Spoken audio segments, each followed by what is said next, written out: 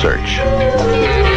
Each man different, living his own way, searching, discovering numero uno. And welcome to another episode of Broken by Concept, episode 53. We are joined here with Nathan, special guest Nathan today. I'm so excited to be on the Broken by Concept podcast, everyone. I just would like to really just take this moment to just appreciate just having the opportunity to be on this podcast. Awesome. So, what'd you get up to on the weekend, Nathan? Curtis, I've been just trying to play more solo queue. I'm back on my main account. Psycho came into my stream chat today, and he was excited that I'm back on my main because we talked about that last podcast. When did you play on your main last? I played a 3 block on Saturday and played 2 games yesterday because I review on Saturday Sundays as well. Right. So you sort of like have a weekend, but I sort of like, thing. I did some work with Will.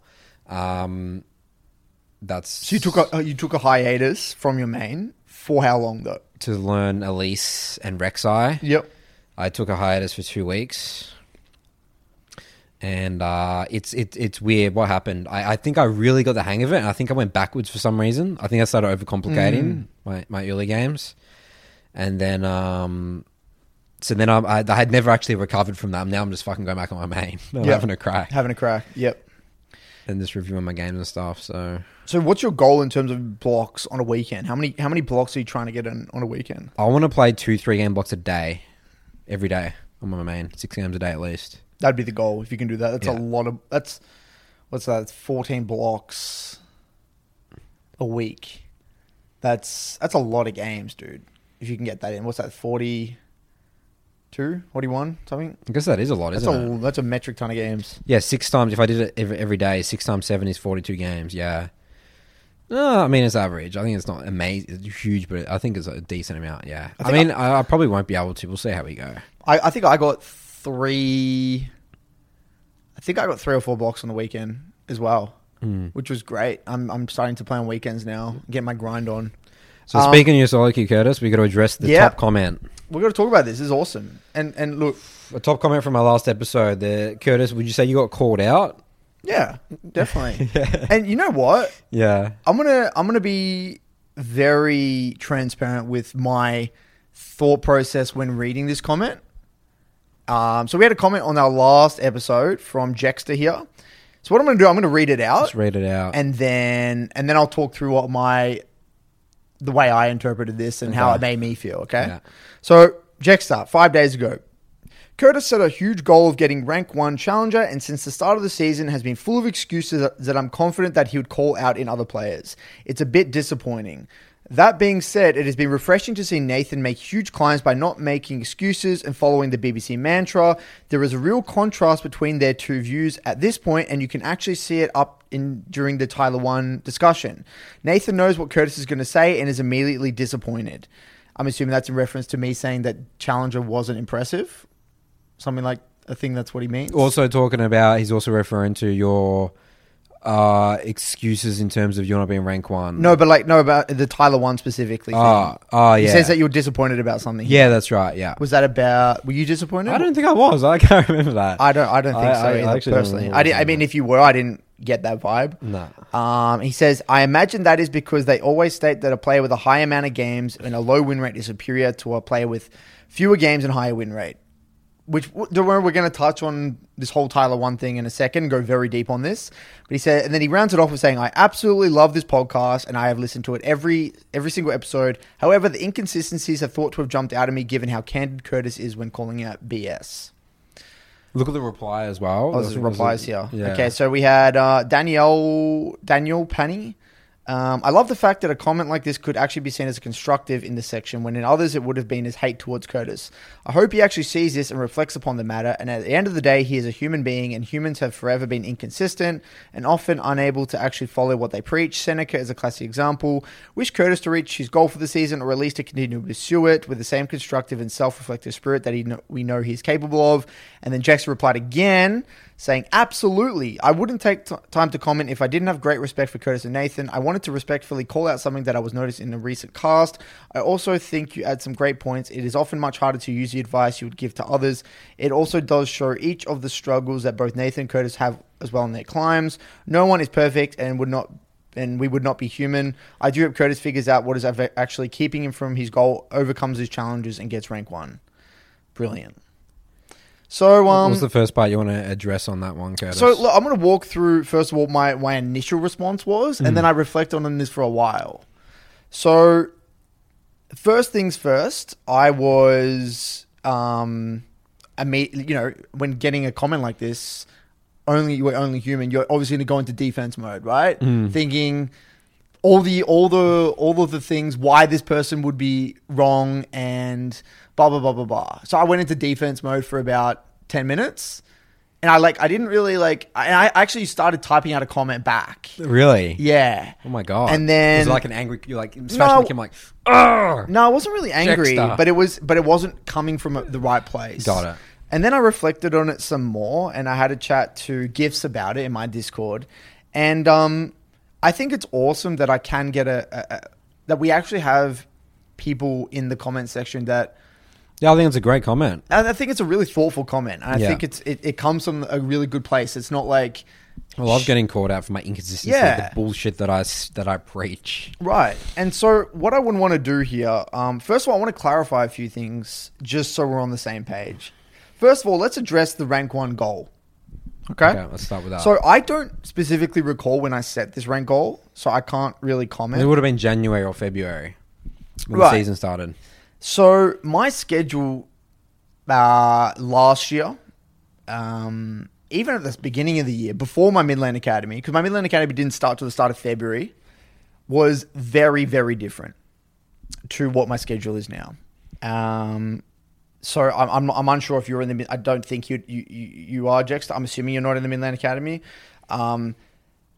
But during the majority of the podcast, my schedule, and even last season when I hit rank top 10, was I was doing 2 blocks a day minimum. I was playing a metric ton of games. And that's what was one of the big reasons why I was able to I feel as though, perform to a pretty high level and actually overcome my mental blocks. During the start of the Midland Academy, around the beginning of February... I dropped off massively on the amount of games front.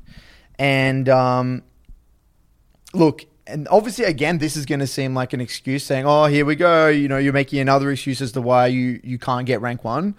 But in saying that, I should have made it very clear to you guys on the podcast that my goal had shifted because I don't have the amount of games to get rank 1. With and your my goal schedule. shifted just to maintain skill level, you would say? I'll get to that in a second. Okay. We'll come to that in a second. My goal and my main focus has actually been building the Midland Academy for the last few months. My goal was to get to a 500 members and over-deliver and optimize my Midland Academy. And majority of my time and energy is with my Midland Academy. And you think that's a lot of time and energy. It's a metric ton of time and energy. I was barely even playing a block, not even playing a block a day. Some games I wasn't even playing at all. I was doing 3-4 blocks a week. So what's that? 9 games a week at that time. So I was barely playing the game.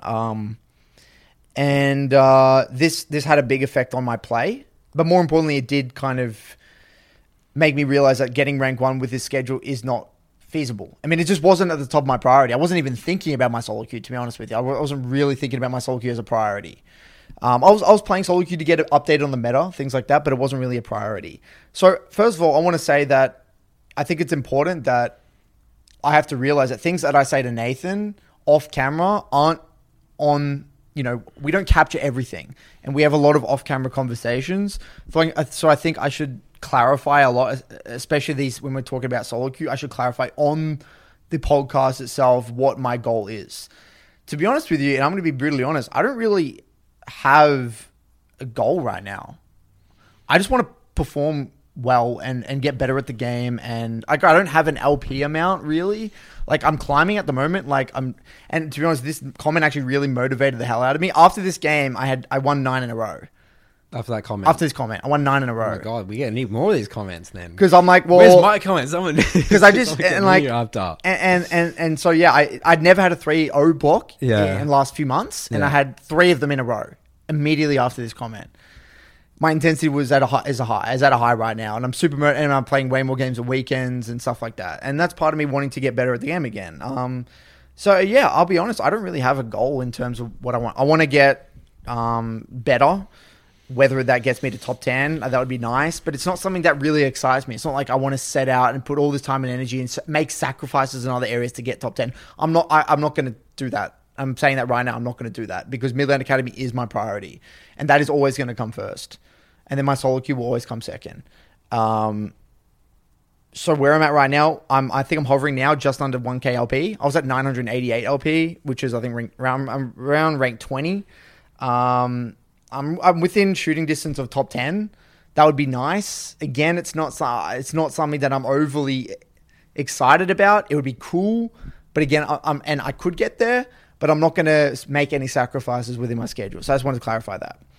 So hopefully that clarifies the whole rank 1 thing, and I'm assuming the reason why Nathan hasn't called me out is because he's kind of known your priorities. You've known my priority. Like, you wouldn't have called me out on not going for rank 1 given that you know what I do. Yeah. You know? Yeah. So that's kind of why I'm assuming Nathan hasn't called me out on that on the podcast. Now, the next part of this was saying how it was with refreshing with Nathan, because Nathan, you play a lot more solo queue than me. Well, yeah. If I'm playing on what I have been on my Smurf, yeah. Yeah, you've been playing. I play like 60 games in a week. So which is right? We want to play as much as possible, and that follows the whole grind BBC mantra. So, well, I think I'm assuming that's what he's talking about. Well, not making excuses and stuff like that. I think, and having a growth mindset, and I'd say that I guess the BBC mantra can mean a lot to other people, but I mean, we should write out our BBC mantra. Yeah. Because I don't really know what excuses outside of not going for rank 1 are. Maybe I'm not self-aware enough, but is what it is. And then apparently we had a real contrast between our views around the Tyler 1 discussion. So, again, sometimes when we're sitting here on the couch, I get confused whether or not we're talking on camera or not in a way. Like, sometimes you just get into a zone and it'll just feel like me and you were talking, because we talk before the podcast, we talk after the podcast, we just talk all the time and about random stuff. So sometimes I can't tell what we have said on camera and what we have said off camera. So, and also when we talk about specific, we've got like a permanent broken by concept going all the time. But also when we talk about stuff, we know what we mean when we mention a specific concept. Like, I might say a sentence. And because that sentence, we're not very good communicators. Terrible. We're terrible communicators. We will say a generalized statement, but you know specifically what I mean. But from the audience, I'll say a generalized statement. Like, for example, we can use specifics here. I said, remember, Tyler 1 getting low challenger is not that impressive. But you know exactly what my intention was behind that statement, but it wasn't clear. I actually had to clarify my Discord what I meant. So I want to take that as another opportunity to clarify why I brought that up, why I said it the way I did, and why you didn't, quote unquote, according to him, call bullshit, and why you didn't disagree, because we were on the same page. So I guess it's like the same thing as, like, let's say, for example, I'm reviewing someone, I said, this is a bad gank, right? Yeah. And if it's a gold player, I need to go more specifically why it's a bad gank. And if it's a diamond player, it's like, well, I don't need to talk about it. Right. Or if you've done multiple reviews with that person before, they know what you're going to say and why you're saying it. Spot on. So let's clarify. And I think this ties on to the Tyler 1 discussion very nicely. So last week we brought up Tyler 1 getting challenger with the top lane.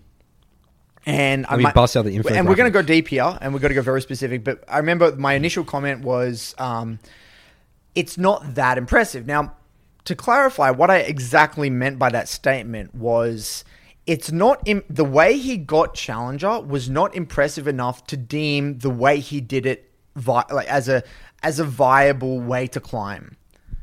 So let me clarify. If Tyler 1 were to get challenger on, or high challenger, or get low challenger on like a very competitive server, even the way he did it, that would mean something to me, that there's something within his process that that maybe we're missing and that we would have to investigate and incorporate. Some of the comments were saying that they think they see him, or he's talked about he does review off stream. Right, and he does have a process, right? But the point wasn't to put Tyler 1 down, nor was it to make rank shame, nor was it to make anyone else feel bad for not getting Challenger. It's given the circumstances, given the way he did it, and given the server and everything, and the Champions Blade, it's not impressive enough to deem it that I want to use it as an example to kind of... A great example to climb. Yeah, a great example to climb. Right. I don't think he sets... It's not relatable. No, it's not relatable. So, oh my goodness. You would have to... I'll be right back 1 second. Plug the thing in, Curtis. You know, it's like the... Because it's like, yeah, if you push it in... Oh, there we go. Problem solved. I love the technical difficulties in the Broken My Concept podcast. Sorry, guys. It's like, remember when the thing came crashing down? It was like a meme in my... What episode was that? Do you know what episode it is? It's a meme on my Discord with why is it always you? Why is it always your side? No. It's never my side. It's just your side. Yeah, it's all chaos on my side. So let's go deep on this, because a lot of people... I had a few people in my Discord actually say, Curtis, I felt bad. I didn't like the way you brought that up. I think there's more to it that you're not. You're kind of. This is showing weaknesses in your own philosophy of the game. All this stuff. So I want to go deeper here, and I think there's a lot to cover. So there's an infographic. Nathan, do you want to break down this infographic that was on Reddit of Tyler? So I searched up Tyler 1 Challenger infographic. And there was a post 4 days ago on Reddit. Wait, so before this, we should actually say... So I think there's nothing left to say about that comment. Does that cover most of the comment? Yeah. And the whole low win rate, high games played, we'll touch on that now. But before we go on, thank you, Jex. I really appreciate the comment. And I love this sort of thing. And yeah, it was a bit of a reality check. I think it made me realize I got to be careful with the way I say things. I got to be more transparent on the podcast and make sure I'm not spreading the wrong message. So I really appreciate that, Jexstar. Absolutely. So the top of this infographic about Tyler, so this guy put this all together. The first thing that sticks out is number of games played. So 1,740 games played. Did he start this in the beginning of this year? I'm pretty sure that's all this season, isn't it? Yeah, in Feb. February. So 1,700. 1,700 games in 4 or 5 months, right? That is incredible. So, yep, so 1,559 of those games were top, and then the rest of it spread. So, you know, mostly so majority of top. Yep. And he played Shogath, Urgot, Aurelia. Those are his top three main champs. Okay. Aurelia, he didn't do too hot on. So what was he in win rate with Aurelia? 46%. So make sure the mic's close to you, Matt. So 46% with Aurelia, and then what were the other ones? I can barely even see this. I can open it with Reddit. Right. There you go. Oh, here we go. Gotcha. Yeah, so we had a 55% with Cho'Gath, 53% with Urgot. Yep. So this is in order of champ most played. Yep. And then 3 is Aurelia with a 46% win rate. Yep. Then Aatrox 52%. Then Quinn 57%. Yep. 140 games played. Heimerdinger top 52%. Mordekaiser 49%. And then that's Ivan Jungle. He off-rolled Jungle. Yeah. So there you go. Those are his champs he's played. Quinn surprises me. That's a pretty hard champ to play. It's a decent counter pick, good little niche pick. Maybe he played that. I think in when he was climbing, maybe in lower elo. I think maybe. Yeah. Don't know. So yeah, shit ton of games. Most wins in a day, 14. Most losses in a day, 18. Holy moly! Imagine losing 18 games in one day. How much LP is that? That's net. It's like a whole. It's more than. It's like 200 nearly LP. 2 divisions. Holy shit! Most games played in a day, 25 games. He did 3 games, 3 days in his journey. So we got to lay the groundwork here with Tyler 1. Okay. Now there's the first thing we got to identify is the situation in which he is climbing in, right? His real life scenario. So what do we know about Tyler 1? He makes a shit ton of money. He's famous as hell. Attractive girlfriend. Plays League for a living. This is his job. This is his livelihood. And he takes gym seriously. Gym seriously. Healthy, competitor, dude. Yeah. So a few things are very important here. There is no stress in his mind about, having to worry about a real life job. It's not like he This is his job. This is his job and his livelihood. It's not like he has a time frame in which he's a pro player. He's got to achieve X amount of results in a certain amount of time. Otherwise, he's wasting time. A lot of people have mental baggage thinking, my parents are on my ass, whether it's I've got to go to uni, study at uni, whether I've got to work a job, whether my girlfriend hates me playing the game. The other thing, his girlfriend probably, obviously plays games, but I'm assuming, I don't want to assume too much here, but I'm assuming completely understands why Tyler 1 has to play so many games, given it's his livelihood and that is his identity. And so the situation in which he's climbing within is already, we're one in millions and millions and millions of people. Well, the biggest problem with this is that I feel like that the way he climbed, the spamming the 1,800 games is unrelatable to a lot of people because of those key factors that you talked about. Yeah. The biggest thing is Tyler 1. I don't believe he gains he doesn't need confidence from his level of playing League of Legends. He talks he's addicted to the he's game. already an alpha male in a way, right? He's already he has confidence in other areas of his life. So he makes a shit ton of money. He's got a great relationship, a long-term relationship. He's healthy, strong as hell, gym, ripped. He ticks all the boxes to gain confidence in real life anyway. He doesn't use League as an escape. By the looks of it, again, I don't want to psychoanalyze him, but it doesn't look like he uses the game as an escape. He has a somewhat healthy relationship with the game in a kind of messed up sense, in the sense that it is his livelihood and he's doing it for a good reason. He still works out all the time as well, and it looks like he has a pretty healthy relationship. He's not foregoing real life stuff for the game, by the looks of it. So all these factors play a massive part in one's ability to spam games. Now compare this with the average solo queue player, a 21-year-old university student, or someone looking for a job, or even someone who does work a full-time job.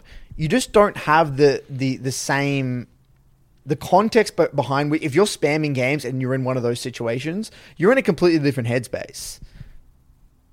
So he's already at a huge advantage. This is one of the many reasons as to why he could successfully spam games and get results and not tilt off the face of the planet. Because again, he doesn't have all these things in the background. Now, I think there is something huge to do with him also being an athlete and him having that experience getting strong at the gym. He knows how to get good at something. He knows the process. He knows the process. He knows that if he does it enough and if he sticks to the process and, he puts in the hard work, eventually he's going to get somewhere. If he's able to maintain that intensity, in a way. And he does in a kind of a messed up way. He kind of does have intensity. Not with all of these games, but he does in a way because he's a competitor. He does want to win. Right? So again, these are all very unique to his situation, incredibly unique to his situation. I mean, think about how many people write into us say that their confidence is tied to their league performance or their rank, right? Unbelievable amount. Again, Tyler doesn't have that. No. Because, you could just I have not account. met a single high elo player that doesn't have that. There you go.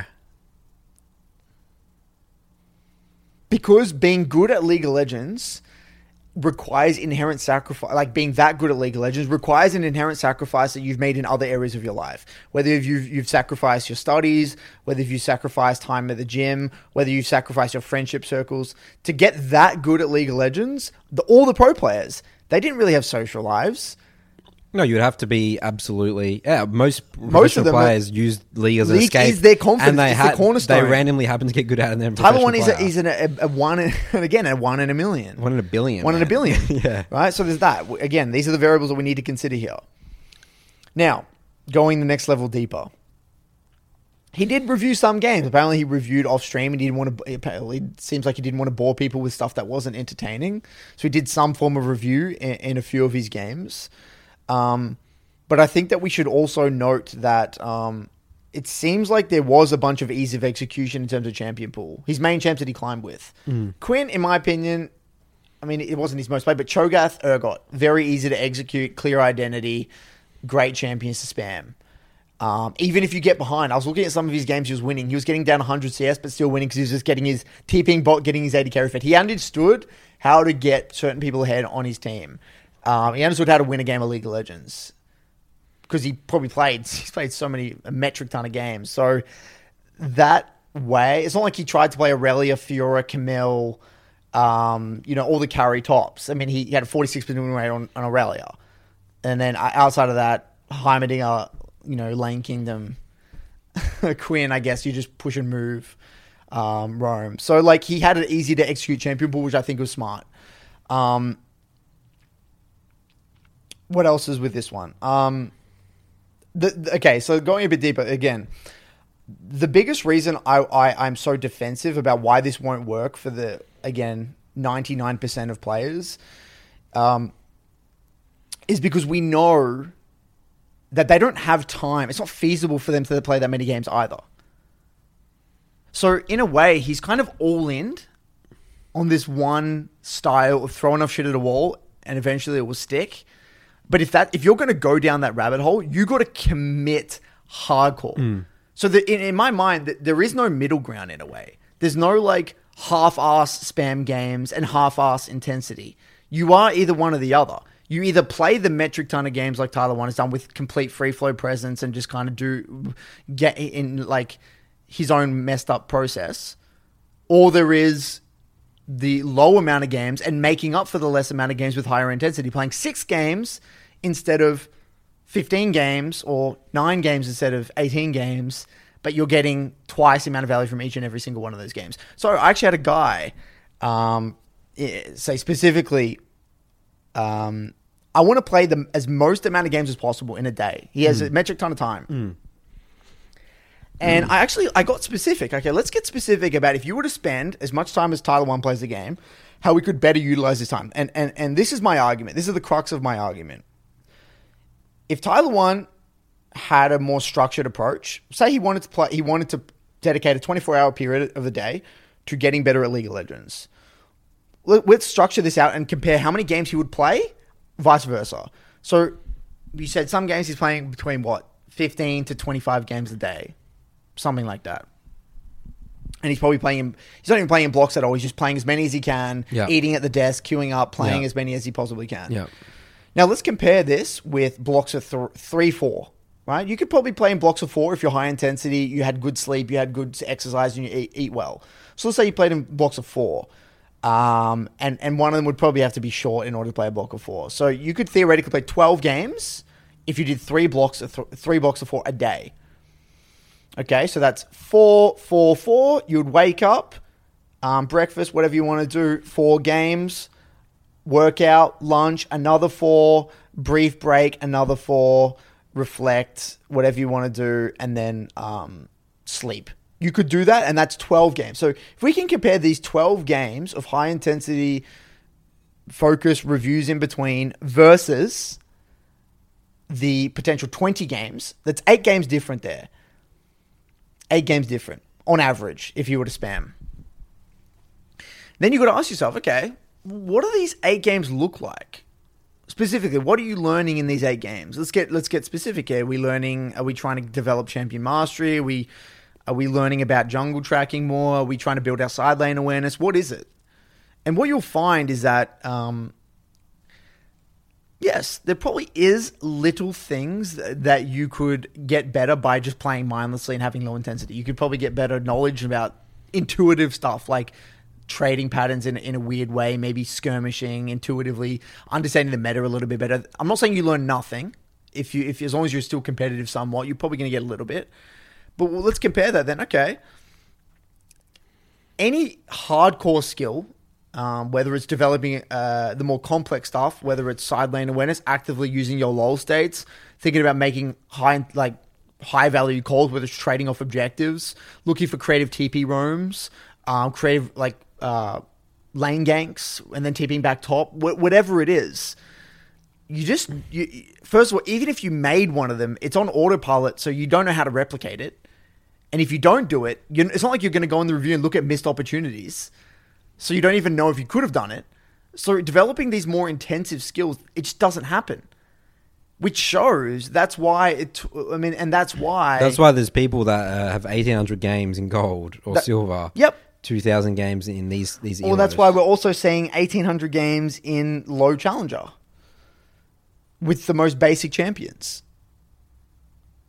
So, my argument is that playing those 3 blocks of 4 would be far superior, and I've never seen it. This is the interesting thing as well. Think about the players in Direwolves that got the most value from the boot camps, that could actually implement their learnings on stage. They didn't just spam. The most effective boot camps we had were the ones where people actually, like, we actually did things in between the day and we split up the days. The people, in my opinion, that got the most value from the boot camps, Cupcake and Steven, got insane value from the boot camps when we went to Korea. And they genuinely leveled up and enjoyed them. They didn't mindlessly spam games, both of them. Okay. I wasn't there for most of that boot camp, so I don't know. So I'm just thinking from just sheer experience. Yeah. Even if you think about, in general, Shern and stuff, they started to stop spamming as many games because they realized that they'd done that before. You know, it can work to a certain extent, but they started to play less games in a way. Shernfire over time, who was notoriously the biggest grinder. Yeah. So the players who had done it had realized that way just wasn't as viable. So, I mean, then okay, this ties in, and sorry if I'm taking too much on this, Nathan, but then feel free to jump in. I'm so passionate about this. And then I always get asked, but how come all the Korean pros and Chinese pros spam all these games? One, isn't it? Now, I got a perfect counter argument to this. Okay. The games are so different. They can play games of 6 because the games are 15 minutes. And they get insta-Qs. They get insta-Q pops. So you are actually, if you were to measure, okay, we have 100 energy, 100 mental energy, right? In NA or any of these other regions, OS, whatever it is, you don't have, if you have 100 energy, if you were to put that into how many games we can play with max intensity or very high intensity, it's 3-4, like max. But in Korea, insta pops, you're getting, the games are so quick, they're over so quick that you can get done. Boom, boom, boom. You can play 5, 6, 7 games in a block that would have been 3 or 4 equivalent of 3 or 4 in another region. And trust me, you will see this when you actually do play in Korea. When we inevitably do that, you're going to see it. The games are so, and that's the thing. You remember, think about this as well. When our team in OS did the same amount of time solo queuing on a weekend, they could probably play max 12 games. That's if you're playing all day. Because the queue times, the games are longer, no one FFs. In Korea, they FF instantly, or they were AFK, the open, that sort of thing. They were getting 25 game days in. Like ridiculous. Yeah, you could get like 30 games in a day if you wanted to. Yeah. 25 to 30 games a day if you really wanted to. So the games are much shorter, but they're playing the same amount of time. So it's not about games played. It's about the time period, because it's more like mental energy, right? So I think that's the biggest thing, and no one talks about this, but the games, look at NA, no one FFs, and the games are much longer. Yeah, I'd say that the 3 block thing is maybe it's even more. It's more like our approach to solo queue as well, high elo, because you just have to do it. You really do. I think EU you could probably get more. You can get it. You could probably get 4 or Yeah. 5. Yeah. Because the shorter queue times and everything. Yeah, that's the way you more think of it. It's in terms of like energy focus. It's energy and focus in that period of time. Because at the end of the day, a 3-game block for us takes shit. It takes a long ass time. It's like 2.5 hours sometimes. Yeah. So I think, look, don't take it by Bible 3. Look, I still think majority of people with 3 blocks is great. But for the high, if you're going pro, you still need to be playing bulk amount of games. You do, yeah. Right? Well, I guess our approach and why we're against what Tyler 1 did. So to sum it up, is his approach is unrealistic based on his life situation, his circumstances, his mindset, his approach to the game. His mindset and approach to the game is completely unique and different. We've seen from our clients how destructive spamming games can be, and what happens when you spreading the wrong message. Because if someone will copy this, they will quit the game. They will literally just quit the game. Yeah. I mean, he would have done that challenge for if he never got challenged, he would keep going for 12 months. And that's my point. He would have just done it. Yeah. He would have just kept going, because he's already gotten confidence that he's gotten challenger at 80 carry, because he's a challenger 80 carry player. He's already gotten confidence. He doesn't need to get top lane challenger. It's just like a bonus. So he's going to do it all season anyway. He's not going to give up, and that's his mentality, right? That's a benefit. He's never give up, right? Yeah. But the other thing as well we got to remember is, like, he's incentivized to just spam games as well. Like, he gets paid for it. Right. There's nothing else he could be doing with his time anyway. And that's the question. It's like, that's what we find is like when people, like, say they drop out of Soul to a mid lane account, well, I don't know what it is for you, but sometimes I ask, why it's like, I just could be doing better things, like moving on real life stuff. Right. It's like, that's just the reality. Yeah, it's reality. Like, I've had a not few of everyone's them. trying to be a pro player, and not Yep. everyone's, Spot on. And I think So if you have limited time and you want to have a healthy relationship with the game, that's why our message, that's why we're anti the Tyler 1 message. We're more 3 blocks, focus on learning, create some structure around it. At the end of the day, it's trying to get, how do I get more learning from one game than Tyler 1's 4 games? okay. That's like the problem they're now trying to solve. as well, Nathan, would you say if Tyler 1 followed the process, our process, how many games would it have taken for Tyler 1 to get the same result? So he did it in 1,700, 1,800 games, whatever That's a it was. good question. How many games do you think it would have taken? Well, if you think about, for me, right, this is the process that I did, right? So last season, I think I had a lot of games. I think I had like 1,200 games, Yeah, you something had a like metric that, right? And that was not doing a 3 block, and I was stuck in Diamond, and Yep. I finished like Master tier, right?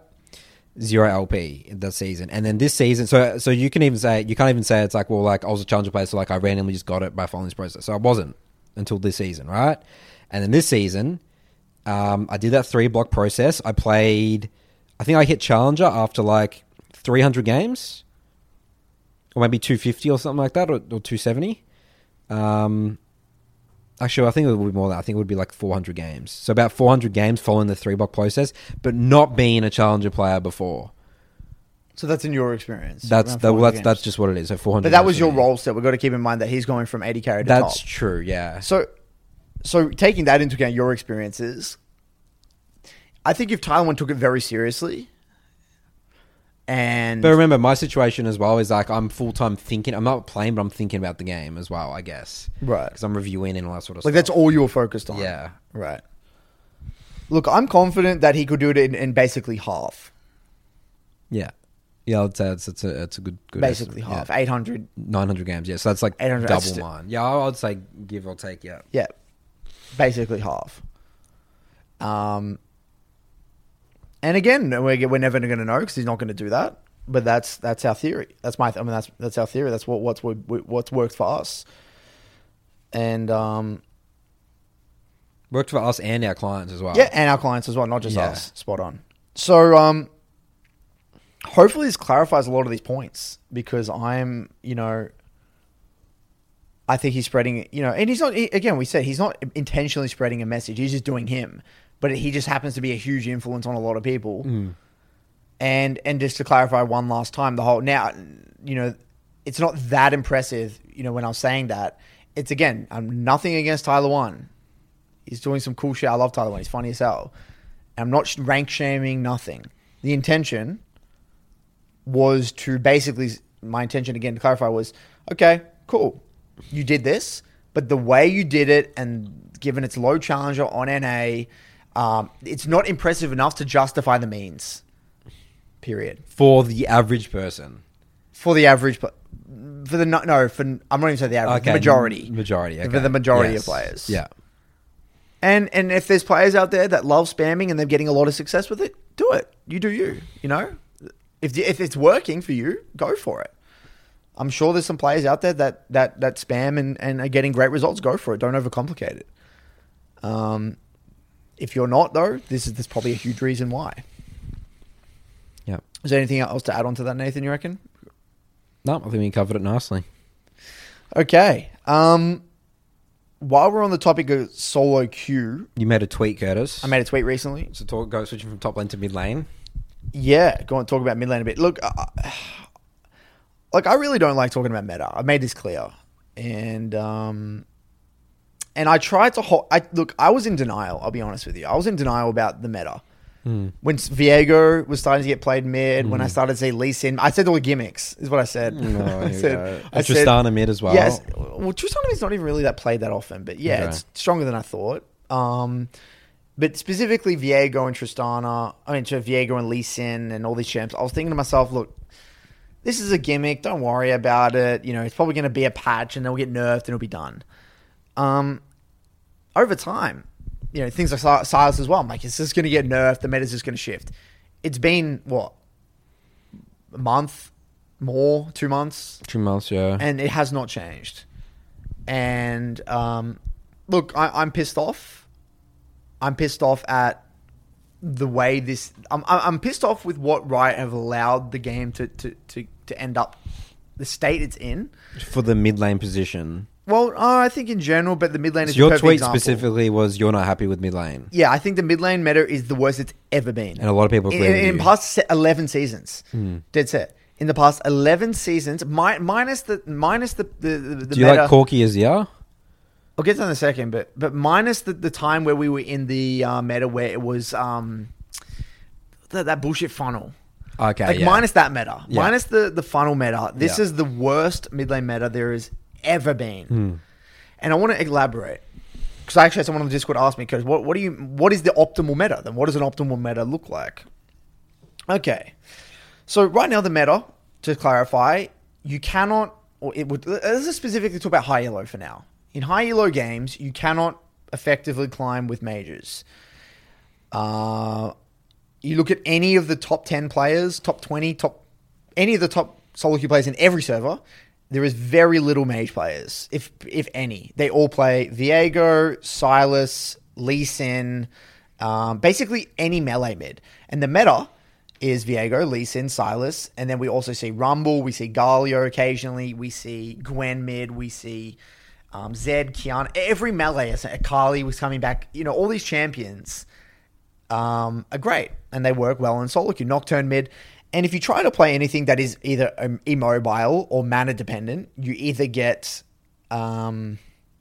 destroyed by champions that out-sustain you, whether a Sylas just W's you occasionally and heals back up, a Viego just uses his passive to sustain, or whether someone takes Fleet and D-Shield and resolve secondary and you're never going to poke them out.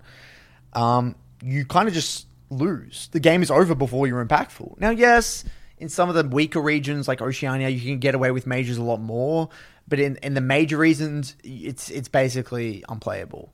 And I'm not even exaggerating with that. It's really, I had a game, for example, the other day. I was playing versus Rise, and I was playing Rumble. Any champion any mage, the situation I'm in, I'm out of the game. I was 0-2, half CS, no flash. And Rice had like a completed Everfrost when I think I had a Sorks and like a like 2 Amtombs or something. I was like beyond out of the game. And then, but Rice can't do shit. He can't operate because you just die. You just die because you're low range, you're immobile, you just literally die. You're too low, you can't do shit. So I'm playing Rumble. I just sit there, throw my ult down. I can just skirmish too well. It doesn't matter. So the mages aren't impactful. Even when they get a lead, it's hard for them to take over the game. And I think this is a combination of the following. Mage items are weaker quite weak comparatively to all the other assassin items. I wouldn't even say assassin items are strong. I think AP items are just weak. What do you think of Everfrost, by the way? I think Everfrost is the only reason it's good. It gets built all the time. Yeah, it's the only one. It's the best mythic for mages because it gives you HP and CC is good versus the meta in general. Like additional CC appeal. You know? That's why most mages build it as well. So annoying to me. It is annoying, especially when Sylas builds it. Yeah, it's pretty good. So there's that, and then also the amount of sustain and healing in the game has fucked the game, which we'll get to in a second. I think has ruined the game in every other role as well. Yeah. And there's too much threat and mobility. It's from both items with Prowler's Claw and Gale Force and things like that, as well as just the meta, the way the game has evolved. So that's where the game is right now. So I made a tweet saying I think it's in such a sad state. Why is it that all of the champions that were developed for mid lane and the game is based around, you can't play them? You can't play Syndra, you can't play Azir, you barely play Victor, Orianna's basically unplayable. All these champions are just done. Any mage. So now you may ask, okay, what's the most healthy meta? What does a healthy meta look like then? Okay, and this ties into jungle perfectly here. I'd love to get your take on this. A healthy meta is one where the mages dictate the average game, but then because mages are in the meta, situational picks come about. So you have the crux of the mid lane meta should always be, there's a Syndra, 60-70% Victor, of the time. Yeah, Syndra, Victor, Orianna. You have the occasional Azir, Corki, whatever it is.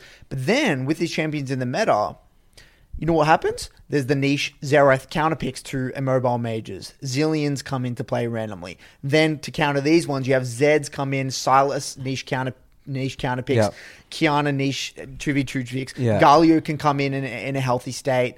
Certain champions can come in situationally, right? These champions should all be situational. You should not be able to blind pick Silas mid. What the fuck is that? How can you blind pick Silas mid? A melee mid. A melee mid? It's pretty crazy, isn't it? It's unbelievable. Yeah. You can blind pick Viego mid, Yeah. and you can't do anything. Wow. You can blind pick Rumble mid, and you can't do shit. Wow. He just goes Dorans, and you just secondary resolve. You can't kill him. You got He just one-shots the wave. He runs. If you're a mage against If you're a that, mage. yeah. If you're a mage versus a run. And that's why the meta, that's why the meta, by the way, came Viego. So Viego counters every melee. And Gwen also does well into melees. Yes. So what happens to counter champions like Silas, Yeah. Viego counters Silas. Yeah. Right? And then Lee Sin, I'm assuming, and then Viego's pretty good into Lee Sin, I think. Aatrox. I played with an Aatrox mid against Silas. I haven't seen yesterday. any Aatrox mid. But, Okay. but that's how that works. So like the melee mids, Viego and things come in because they beat the other melee mids. So it's like a melee versus melee mid. Then we're seeing like Renekton mid come back in, and we're probably going to see Set mid. It's all this bullshit because you can't play a mage, right? So that is how I think it operates. Because then you have the opportunity to go a niche Z comp or a niche Akali game. You can go a niche Galio game, a niche Zillion game, a Xerath game. You can have really interesting mid-jungle 2v2s. Now, given that the mid-meta is like it is, you can't play any scaling jungler because you just get invaded 24/7 and the game pace is so fast, it's just end of review at like 5 minutes because you can't play the game. Yeah. You can't afford to play Sejuani or a No, Jar. tanks are really difficult, yeah. You can't play a tank. You just lose off first clear. And then you say, well, like Nathan Udyr and Tekram, that meta, they weren't. They're not tanks. They could do stuff in Udyr the is early the game. strongest early game and champ of be the game. Yeah, he's very strong, yeah. So what happens when you have a combination of mages plus Yeah. niche picks? Yes, there's going to be the odd Xin Zhao, Elise, Rek'Sai game. But then there's going to be the crux of, interesting, we need a bit of utility. We have the odd Sejuani, Jarvan, whatever game. And then the odd Nidalee game. Just depends on, there's a lot more flexibility with the way the jungle works. And AP junglers are so Karthus important. comes into play occasionally, and Evelyn will come into play occasionally. Yeah. But it's all niche and specific for a comp. Yeah. You don't just blind pick, again, you can literally blind pick Elise, Kiana, mid-jungle, and you can't do anything. Doesn't matter. It's just stupid. And I don't like a world in which you can blind pick a melee, and then your response is, okay, I want to pick something that can bully this guy, and you can't do that because there's so much sustain. Yeah, the sustain between fleet fullworks and everything, and the threat, the damage. Yeah, because and Seekers got nerfed, so Seekers is useless. If you buy Seekers, you're useless. So Yeah. this is the thing that fucks the game the most. Actually, this is what happens. You're a mage that you need mana to be able to constantly harass. So you need a tier, right? Because if you don't build tier, you're not going to be able to get through the sustain of a Doran Shield or a Fleet. Otherwise, it's the end of review. You have no mana versus one of those champions. You do nothing. Or to get through the scrap shield of the Rumble, or the W of the Galio, or the bone plating and resolve secondary, right? Then, if you buy a tier and you're versing a lethality champion, well, what the hell do you do? Do I beat a Seekers? Then I have a tier and a Seekers. But then I have a tier and a Seekers, and I'm on two shitty components, and Seekers does nothing anyway anymore because I nerfed it. yeah. So then they're on like their first core item by the time I have a variety bucket of a tier, a Dark Seal, a Seekers, and a tier 2 boots. End of review. Yeah, you're useless, aren't You're you? just useless. Yeah. So then if I build full damage, then I'm just like I have to play like Faker when this guy can just like Prowler's Claw one-shot me. I have to play perfect tethering like Faker to make one mistake at the end of the game. What's the point? So the problem is there's too much sustain. The threat and sustain. The Yeah. threat and sustain combined Yeah. with how high Syndra throws 3 Qs on the wave and you're Really? Is that why it's so bad? Syndra is literally like okay, if the Riot developers played the game, just please tell me. Like, I would love to watch a Riot developer play the game. That's what Yeah. I would love to see it. Okay. Like some dude at the Riot office, like a developer who's like they're coding the game and shit, and they like think they're they've really done a great job. And then I'd play Syndra. I want you to play Syndra versus Zed here. I want you to play Syndra versus Galio. I want you to play Syndra versus Rumble. I want you to play Syndra versus any meta mid, Viego, Lee Sin, anything. Tell me this champion can. A champion that is beautifully designed. Syndra is a beautifully designed it's a champion. good mid champion. It's a beautiful mid champion with great counterplay, great kit. Play the game for me. Play the game for me. I want you to actually do this. Play the game with someone who's never played Rumble mid before. Do that. Or Nocturne mid. First time, you come into him in Nocturne mid versus a guy who plays Syndra mid. You'll probably find it'll be super easy. That's it. And that is when you've got something terribly wrong. A champion that's been in the meta for years and is a beautifully designed champion, cannot even be picked, even in the most niche scenarios. You can't justify it. So my tweet basically talked about that a little bit, and I think, got a lot of attention. A lot of people feel the same way, and I'm at a stage where I'm at a loss. I don't have a solution. I think Zanir in my Discord was talking about maybe nerfing damage. I don't know if it's a durability problem or a lifesteal problem or buff tanky items or make buff seekers and things like that. I don't know. Maybe reduce the cooldowns on things like, or make exhaust and barrier more effective, or make tier more effective, or remove. Increase the mana, because actually what they did, I think they did at the very beginning of season 11. I think they did something to the mana cost on a lot of items and on a lot of abilities. I can't remember off the top of my head, but they removed mana from certain things. They removed mana from Sheen, didn't they? Sheen doesn't give you mana anymore, does it? No. So I know they removed mana from a lot of things, but then they made certain abilities more cheaper. Maybe you could do something like that. You can make all the abilities a lot cheaper. I don't know. There needs to be some significant changes. And I think this is affecting jungle meta hardcore, which is what you're probably finding out now the hard way.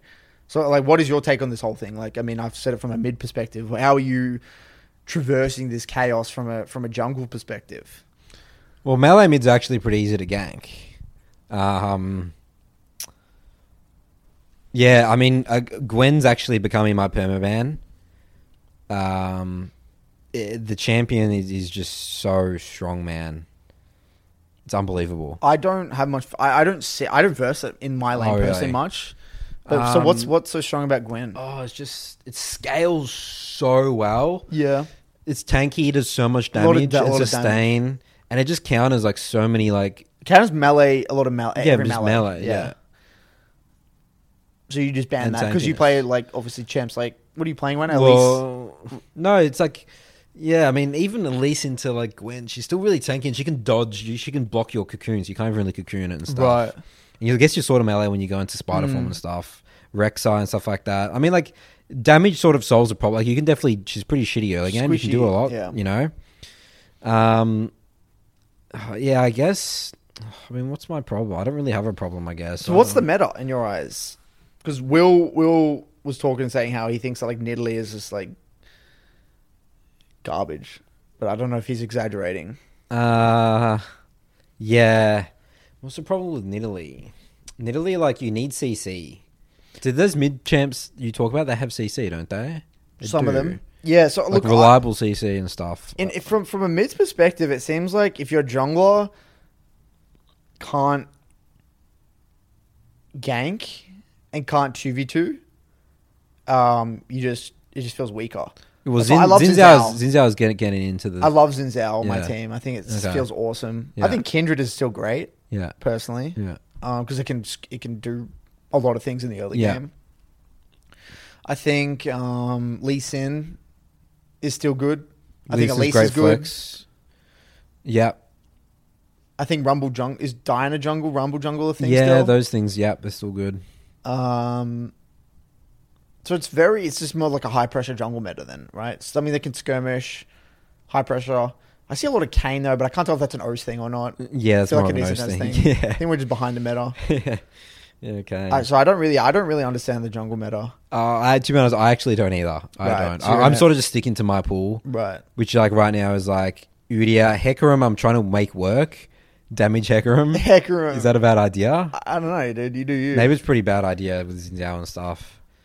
Yeah, Elise, Rek'Sai situational. I think Elise and was it the other one? Zinzao. Yeah, I think Zinzao and Elise are I'm great. trying to figure that one out. I don't know if it's. I don't know. It feels weird because you jump in and like you just die sometimes. Your ult's so good though, isn't it? For like peel. Yeah, but I don't know. I can't make it work. I'm struggling. Right. I think maybe I'm not aggressive enough with it. I don't know. And then what else we got? We've got. I think Udyr does still work. Yeah, Udyr still fine. I think still Udyr is a definitely top still pick, works. Yeah. So what's your pool? So it's essentially Udyr, Elise, Udyr, Elise, Rek'Sai, Rek'Sai. Try and Zinzao, and Hecarim. You're making Hecarim Oh work. well, now you've made me not think Hecarim. I mean, I don't know if you're like maybe you're really Yeah, good at it. no. Your champ mastery outweighs Yeah, it. my champ mastery is good. Because it's kind of like me with Victor. Like I still play Victor occasionally. Like I think in OS it can work. I just don't think it would work in higher either in Korea or China. We'll see how we go. I'll report back. So before we move on from this, common question we get is like well, when you review people, what champs do they play in Midland Academy? my Midland Academy. Yeah. What are you reviewing? It depends on the rank, but my high elo clients, a lot of Galio, Akali. Okay, yeah. Zed. Oh god, Akali's so Yeah, annoying. Akali's good. Zed. I see the occasional Cassio. Cassio's, again, it's just a super situational pick. Bit of Talon, Echo, Fizz. I think Talon's good. So Talent, Echo, Fizz, those are none of the champs you talked about in terms of you think. Yeah, no, Talon is good. Okay. Apparently, according to Kev, my high elo NA guy. I Yeah. don't see it in OS, but Yeah. apparently it is good and it makes sense. Yeah. Fizz isn't. It's like average. It's just 50-50 because it loses to all those mid champs. It loses to like all those other mids. But it can like, because it's kind of chaotic and has mobility, it can thrive better than its major. So it's like in the middle ground. And Echo, I think, is again just shit because it just has mobility, but at the same time, it just loses to everything. Yeah. Loses to every melee mid. Galio, Rumble, Akali, Silas, Viego, Lee Sin. Nothing. You can't pick Echo into anything. It's just good into majors, but no one plays majors. So, yeah. So, yeah, that's basically the champs I see the most. And I see a lot of Victor still.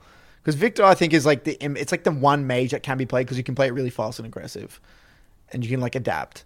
That's about it. So I think I think the next few weeks are going to be interesting.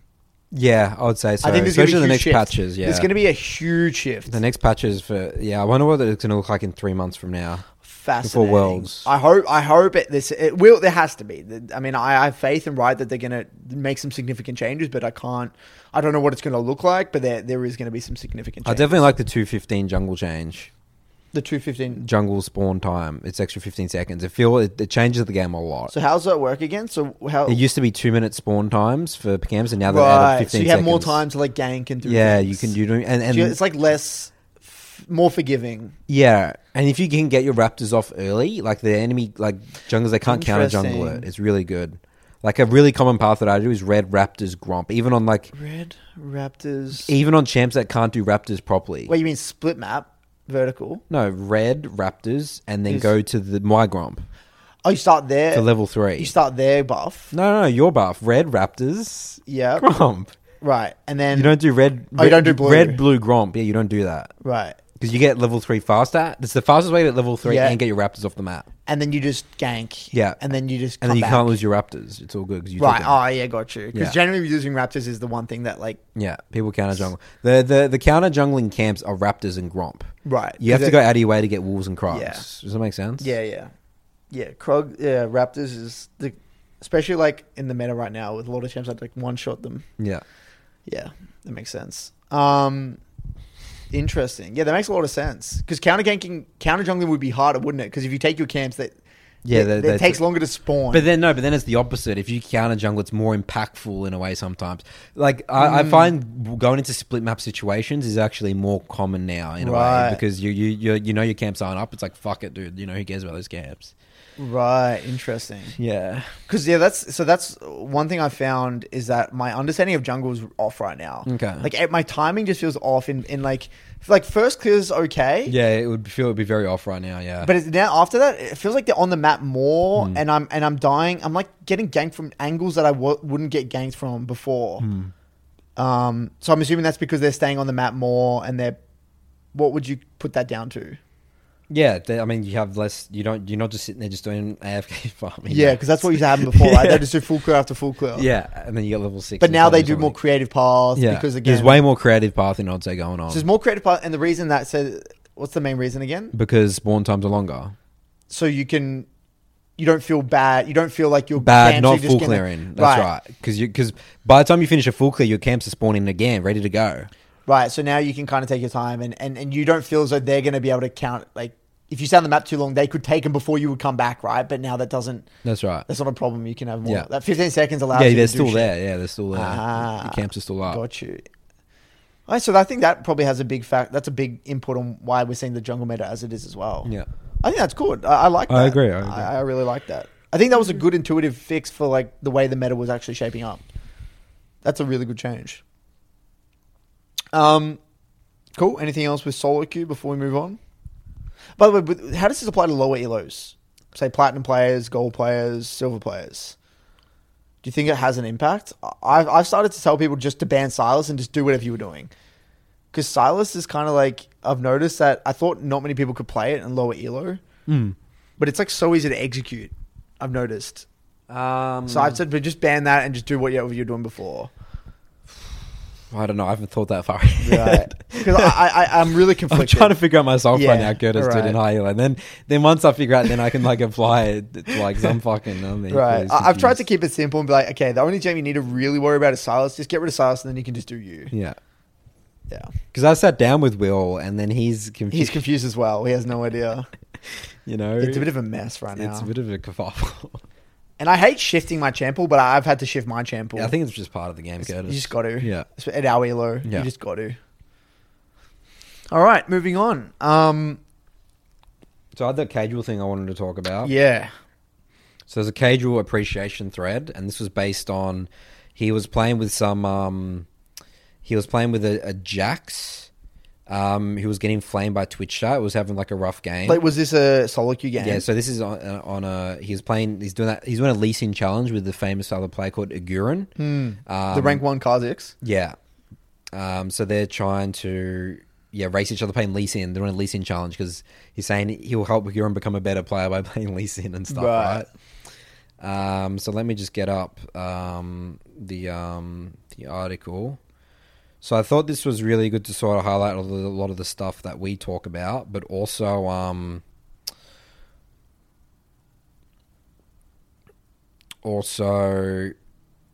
sort of thinking about there's actually a person on the other side, okay? What's the story? What the exactly story happened? is Kajul was streaming his Lee Sin challenge against German LoL player Agurin, who most recently played for Unicorns of Love, the Sexy Edition team, which is like the second team. The two junglers are competing to see who can climb the highest in ranked solo queue using only Lee Sin. The in-game chat immediately took a serious turn with Kajul's master tier top laner, Jax, a 17-year-old based in the UK, saying, "I swear if it's a remake, I'm uninstalling, jumping out of my window and uninstalling this game. I'm done with life." Okay, that's what he typed. And Kajul and some other members of the team began to ask the player what caused this and tried to lift his spirits. To be told by the player that his parents are getting a divorce and selling their house, meaning he will also have to move school. He also said he lost 400 LP in 3 days. This is sort of like the Tyler 1 thing in a way as well. It's like, you know, if you're not in the right mental state, this is what can happen to you, right? By spamming the game, it doesn't help you at all, right? I mean, this guy has some serious real-life issues, you know? Kajul responded by saying, "Let's win this game then," and much love, and regularly complimented him throughout the game. The guy, his name's Al Farouk, ended up going 7-3-4 and Kajul went 10-8 and they won after the enemy team surrendered. Kajul, and then they started chatting after the match and Kajul sent him a friend request And then Cagel said, everything's going to be all good. I know it sucks right now. It must be hard. He's trying to be like, reassuring to him. He said, stay strong, man. There's a lot of life ahead of you with or without league. Much love, dude. You have a great life on. And then the guys expressed his gratitude and appreciation. And he said he didn't even know he was Cagel. Mad respect. And he said, it made me kind of cry. Cagel responded, you're going to make me cry now. So basically what happened was then he told him that he was playing on a PC with a laptop with 40 FPS and his PC broke. And then Cagel said he's going to go and offered to buy him a new PC. Right? So I thought that was awesome.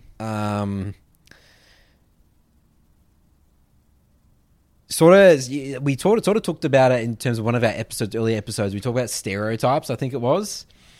And yeah, it's like, there's people on the other, this is why the way that I view, let's say like someone Insta has a really bad game, okay? They're just on that part of their solo queue journey or that part of the day, and then there's another player same player will play really well in some other game, but you always remember the game they played bad, right? So it's then you label them a bad player, right? So yeah, it's just remember people have bad, and you don't know people's life situations and stuff like that, and obviously Cagel helped him out here. It always reminds me of Patrick, that little sentence Patrick said about how intelligence varies throughout the day. Yeah. I really think that's interesting. And this is just in terms of his just pure life circumstance, right? He's just in a shit place right now. So, league's just going to put him in worse, especially the environment that a league game so you feel can express. You get a vibe from Cagel that he's a really genuine person. Yeah, I think so. Absolutely. I get a really good vibe from him. Yeah. And I think he's such a good role model. Yeah, I agree. I think he's a very good role model to have in the league community. And I'm so glad that we're seeing someone like that at the top. Yeah. And then I was thinking as well, it's okay, could you relate this to the players in your same rank? Because the thing about this is that Cagel is... He's not stressed, worried. He can help because he's helped himself. He can help others in these games because he's just smurfing, right? I think that was a Diamond 2 game, but he's playing Master Chief MMR. He's not worried too much about. So it's let's say, would Cagel do that if it was in the high elo? Right, interesting. No, right? If he was playing his elo, right? So because I'm trying to think how this is relatable because it's easy for us to say be more empathic and be more empathic and then kind of remember there's a human. It's easy to say that when he's not you're not getting it's not hard games and getting abused yourself. Yeah, he's just he knows his high level of play. So I'm trying to think that's a great demonstration of great behavior, but it's It's a very perfect scenario, isn't it? It is. It's really relaxing. He can go out his way to do that because there's no stress. He's just doing a challenge, a fun thing, stream. Yeah, he's in the right mindset. And he's also sort of got the way that I view it is, those YouTube videos that people started memeing where it's help out homeless guy, give him money to get the intention. You know what I mean? Yeah. I don't want to say he's doing it for there is an element. This is great PR, right? I don't exactly think that was the intention because I watched the interaction. It was very genuine. Yeah. But again, it's he's in that position that he can do that. Right. I don't think it matters though. I don't think it matters because I think he's done it, and it's a great message regardless. And whether or not it was for PR, it doesn't matter. It's a good message, and I think regardless of whether or not he would do that in his own high elo games, I don't think it really matters because he did it. And I think the fact that he's done it... It's definitely in the right... It's better than we see. Yeah, it's who cares? I don't really want to nitpick him. If he does it once and he does it because he's smurfing and he's in a great spot mentally, good on him. I think that I think you raise an interesting point that it's very easy for him to do that when he's got all that confidence, he's smurfing, he's just got all his viewers, he's chilling, he's relaxing, he's having a great time. But when you're in the shit... and you're on that loss streak, it's very difficult to do that. And you're really trying to hardcore win this game, and some guy's just saying this stuff. It's very hard to say that. We've probably all seen things similar to that sentence though. We've seen people say things like that, where they will say, if X happens, I'm gonna things that put themselves down, like I'm going to kill myself or whatever it is if we lose this game. And look, I think a better way to say this, man, is like, I'm going to keep it real. Like, I struggle with empathy in my own solo queue games a lot. That's what I'm trying to say. I struggle hardcore. Yeah. Like, if I'm in that, because recently, and I'm going to share this with my Midland Academy 2-week challenge, but recently I've been in developing that taking souls mentality. And I've had my own pre-game ritual. I have a series of videos, and like I get into like a mindset kind of to raise my intensity. And when I'm in that mentality, empathy just isn't there. My goal is to win the game. That's right. And it's kind of like that Michael Jordan thing, like give me the ball and get the fuck out the way type thing. I will do whatever it takes to win the game. I don't have mental energy to be empathetic. I just don't. Like, it's just, if someone says, like, if that happened to me, you know what would happen? I would mute. I did say it sounds awful, but I would genuinely just mute. I think that's reasonable. Because I'm focused on winning this game. I can't babysit this guy. I got to do what I got to do. And that guy dies, I'll make a mental note. He's out of the game. Trade sides. Leave him. Let him go 0-6. I'm just going to go bot side. And I'll win the game. Yeah. It sounds awful, but that's just what I would do. But maybe this is a sign that maybe we do, Nathan, need to go to that next level. What do you think? What sends a more powerful message, Nathan? Being a super high elo jungler coach like you who's, quote unquote boomer, didn't even play the game for like 2 years, whatever, 3 years, come back, boom, top 10, or the dude that's like somewhat high elo kind of challenger, lowest challenger, but like goes above and beyond to like be a role model. What's a stronger message? That's what you got to ask yourself. Yeah, I would say the latter. I would say the second one. Right. To be the role model. Yeah. Rather than the top 10. Well, my idea is like, why not both? Why not both? Right. That's what I'm working on. Yeah. Yeah, maybe we do need to hold ourselves to a higher standard, Nathan. Rather than just muting all and like ignoring the people, like develop relationships with the people? Because we see the same players all the time. Yeah. Because my default response is like, I don't want to associate in a way with people. Like, as soon as people start talking in chat, I mute all. Like, I dissociate myself from the social part of the game. Yeah. Do you think that's wrong? Is this wrong? Do you do the same? Yeah, because I'd never type in chat. I don't talk in chat. Like, you're kind of like a robot. I'm a robot. Yeah, I'm an AI. Yeah. Maybe are we doing it wrong? Maybe, dude. Maybe we are. Maybe we are. I mean, we've sort of talked a little bit about maybe we're just copping out, Nathan. A lack of respect for OS and OS professional players. Yeah. But then, then I look at this and I'm like, remember, hate doesn't come from above, right? It only sort of like becomes from below. From below, yeah. So Cage was in that position, but it's like, do we feel like we're the below one, like disrespecting O solo queue players? Like we're from below?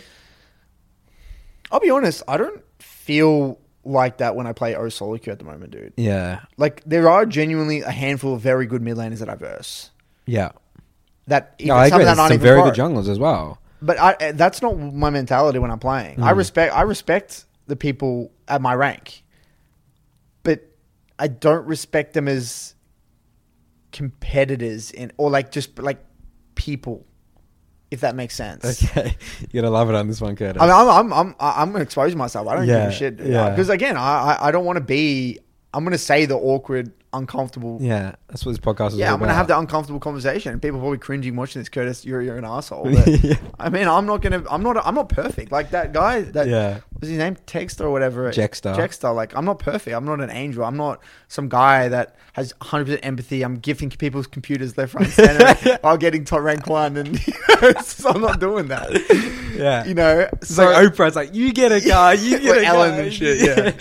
I don't. That's not me. I mean, maybe one day. I'm not that level yet. Yeah. I'm still trying to deal with I'm trying to get my own shit together, man. But, Yeah, let's analyze our psychology then. Let's analyze our psychology when we're heading into solo queue. Scary stuff, Curtis.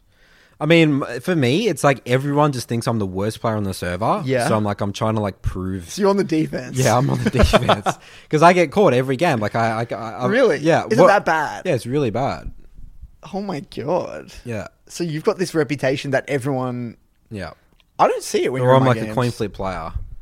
Sometimes people call me a coin flipper, which is sort of true. Yeah. Somewhat. So do you Because reckon if I have a bad early game, I'm more inclined to play worse. So do you think that's affected your own self, like your image, like the way you view yourself as a player? I mean, I try and not let to. I mean, again, I just go back to my solid foundations, focus on the process, the blocks, and all that sort of stuff, right? Holy shit, you're doing this on hard mode, man. That's hard. It is hard. What I've actually doing, I've started. What I want to do, ideally, is show because people complain like they struggle to deal with the solo queue stuff.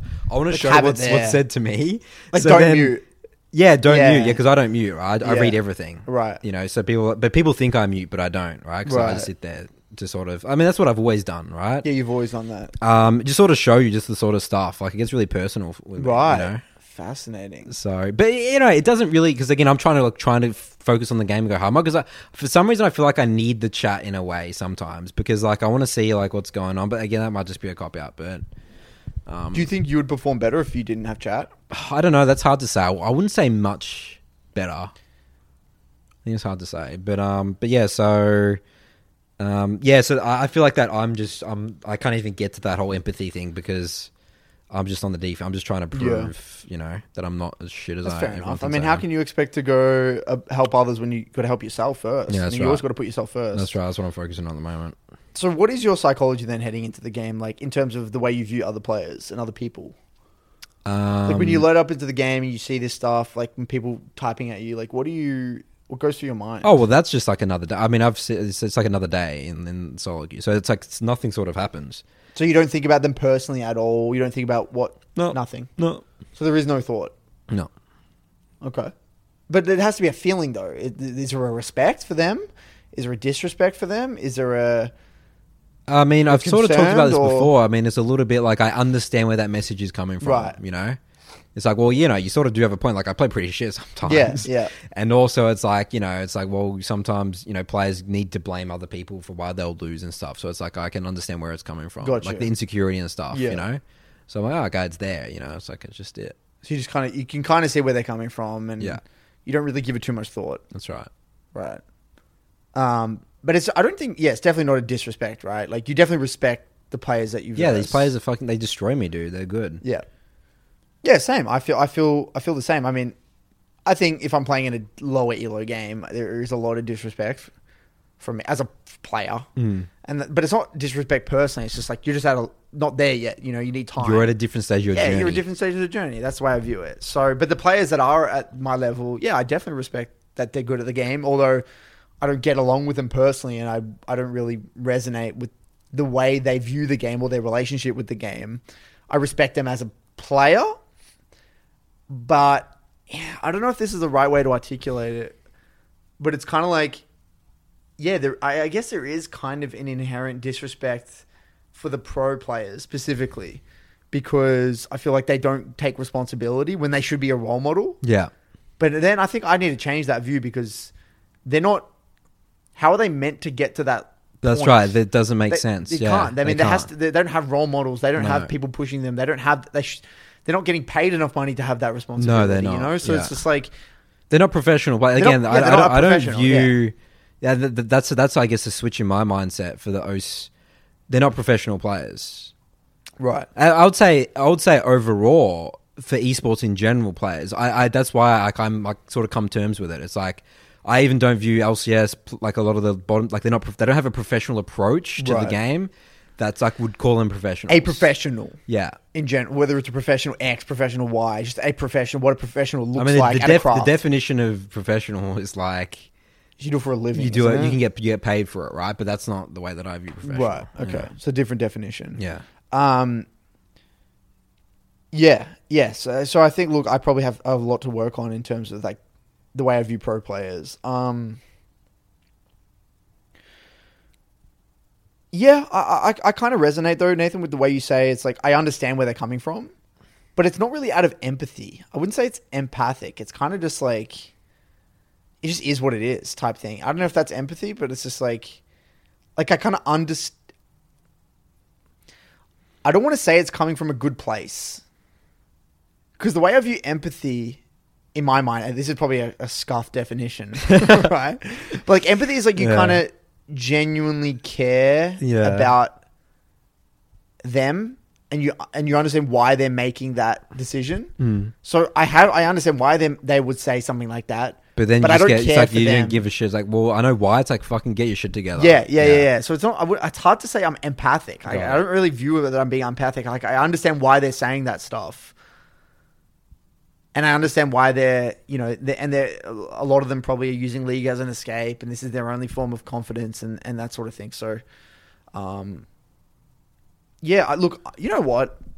What this entire conversation has brought to the surface for me is that. As an interesting thought experiment, what would it be like to have that sort of casual like mentality? Even though I don't think you're right. I don't think he would have that in his own. Yeah. When he was trying to get very good at the game. He was like top 300 on EU or something like that. Yeah. I don't think he would actually have that, but he might. I don't know. What would it be like to develop that? What would it be like to have that level of empathy? Would that make you a better player? You might have less mental baggage and stuff. Yeah, exactly. And how would you manifest that empathy? Would it be through typing, like helping them? Would it be through adding them after the game and like checking in with them and building that relationship? What would it be? You know what's, and again, exploring this a little deeper.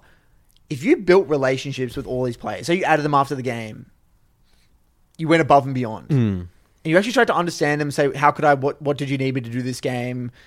What do you think about this? You actually got into the review with them in a way. Yeah. That'll be great. That's actually fun. Imagine what would happen over time. Everyone would play better on your team, wouldn't they? Yeah, they would. Because you know that they're going to review after and stuff like that. Because they know you're not judging them. Yeah. Because they're actually going to play better because you're not judging them. And they probably want to try and prove to you that they're good in a way. Yeah. But from a healthy standpoint.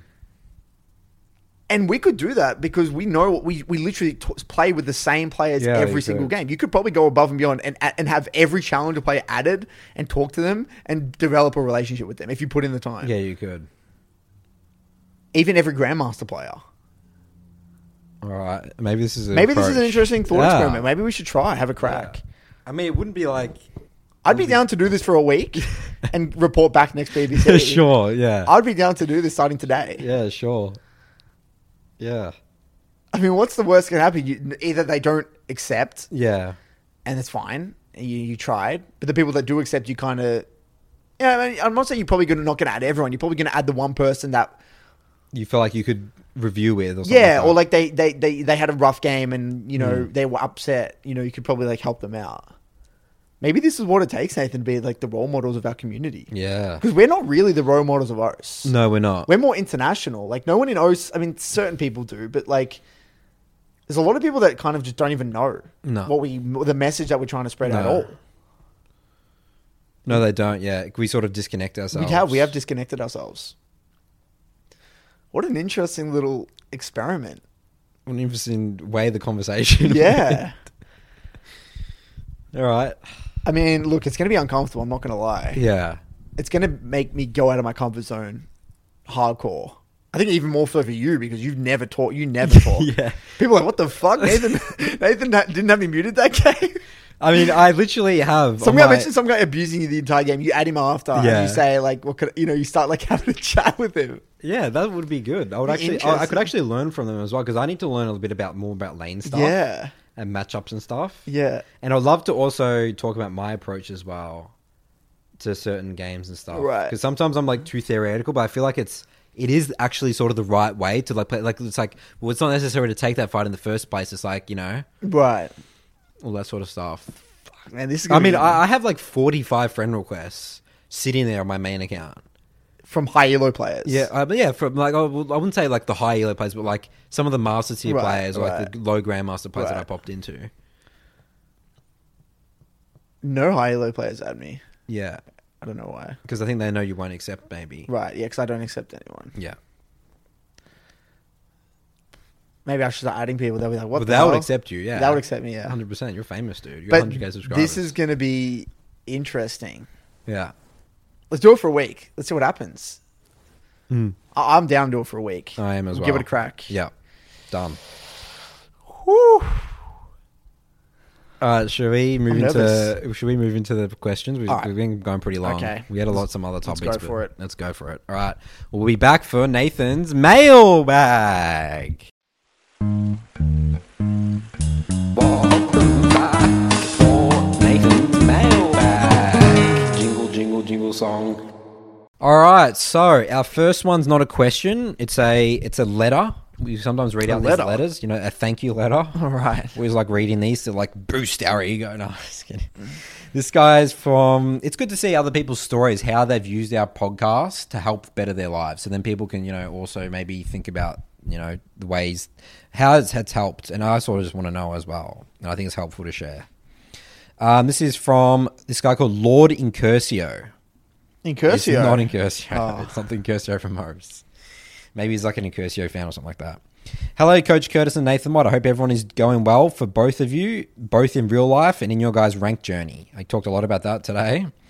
I'm 24 years old and I'm a mid laner. I've been listening to your guys' content since it first started. However, nothing really clicked with me until I listened to episode 45 and 46. I actually can't remember what those were about. Can you remember? Is that the solo queue contract? Oh, maybe it was. Let me check now.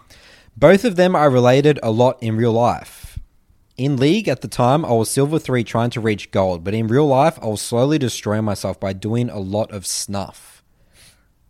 Snuff is like it's like a thing that you, it's like a flavored tobacco, I think. Got it.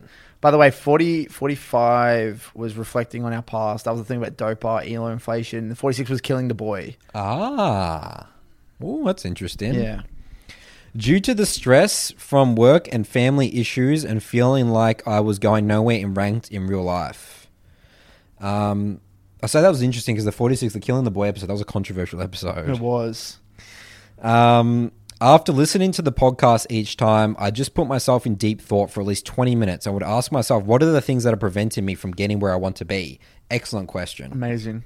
It's a high quality question. The first thing that came to mind was snuff. So I decided to quit on May 2nd in 2021 to quit snuff for good. After going through withdrawal for a week, I felt like I was free to go wherever I want and be who I want to be.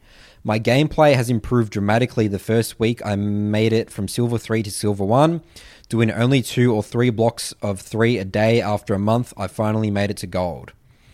Being disciplined in a game like League also helped me as a musician and in real life to keep focus on a goal and stay disciplined with it. I have been going to the gym 3 to 5 days a week to make myself stronger, both physically and mentally. Whenever I did a review on any of my games, all I looked at was how I died and what led up to my own demise. As you guys always say, get into the details. BBC shirt coming soon to a store near you.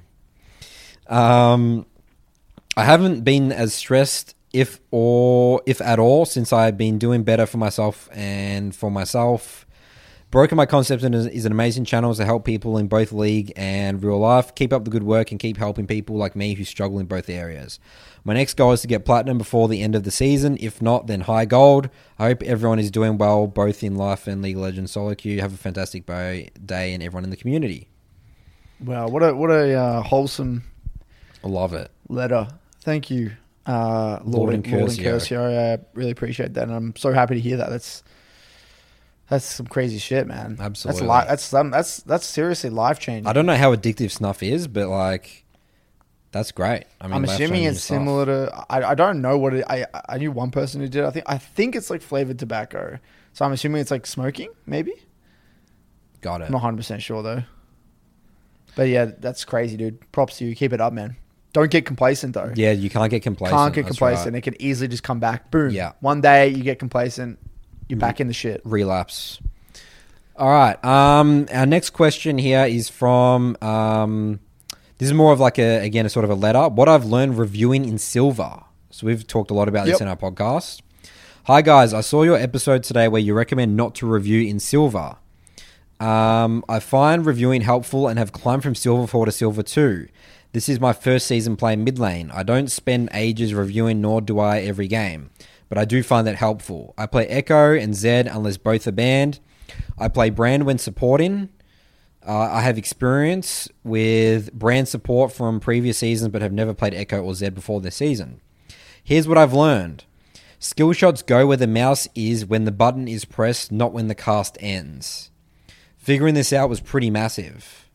Do you understand that, Curtis? Skill shots go where the mouse is when the button is pressed, not when the cast ends. Is that like a channel on something? Channel? Like what? What's a channel? Playing I don't know. Echo and Zed. Maybe the W? Don't know. I'm not sure about that one. But it must be relevant to him if he's made it. Should put it here. Think ahead about what I want to do and move my mouse in anticipation. So two thought of mouse things, which is important, I think. Miscellaneous skirmishing stuff, why they got to level 2 before me. Trading patterns and matchups, I didn't know what most mid champions did prior to this season. Last hit in, better. Learning I need to keep my vision on the enemy instead of keeping vision on the minions or myself. I think that's camera control. I'm starting to learn I should rotate my vision instead of fixing it in one place. But in general, keeping my eyeballs on the enemy helps with trading. By vision, I mean literally where are my eyes looking at. Micro, I need to practice like certain wall jumps or combos. Bind a key that not only attacks champions and press when it going on them. I realized this after I E2 on a tower as Echo when I was trying to hit a champion. After trading, run directly away from opponents. Running at an angle allows them to close on me and trade back. Don't stand next to walls if I'm trying to dodge skill shots. CSM patterns, getting a feel for minion AI. Who will they focus on what? And after the current minion dies, when will they move? So that's from Jared. So that's all the things he learned from reviewing his so games. it's like a lot of little specific things. And what's interesting, look, I said this in my video. It's okay to review, but don't overcomplicate it. Yeah. And it seems like what he's done is he's found things that he needed to work on that are very unique to him. So maybe he came from a different game, whatever it is. So I think that, like, again, if it works for you, it works for you. And this sort of thing might bring certain things to the surface that maybe would have taken a lot longer. So it seems like he's keeping it relatively simple. A lot of these things seem incredibly like he hasn't played. He said he's only been playing the game for a year. Or was it mid lane for a year?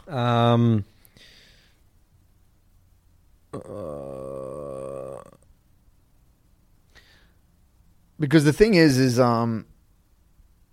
he said he didn't actually say. Did he say that? I thought he said he'd been playing for mid for a year. If I remember, this is my first season playing mid lane. Yeah, right. So he might have been playing for a long time. Yeah. Okay. Look, it seems like he's identified a lot of weird habits or things that he hadn't maybe assumed. Maybe he assumed they were normal, but I don't know. So I mean, if it works, it works.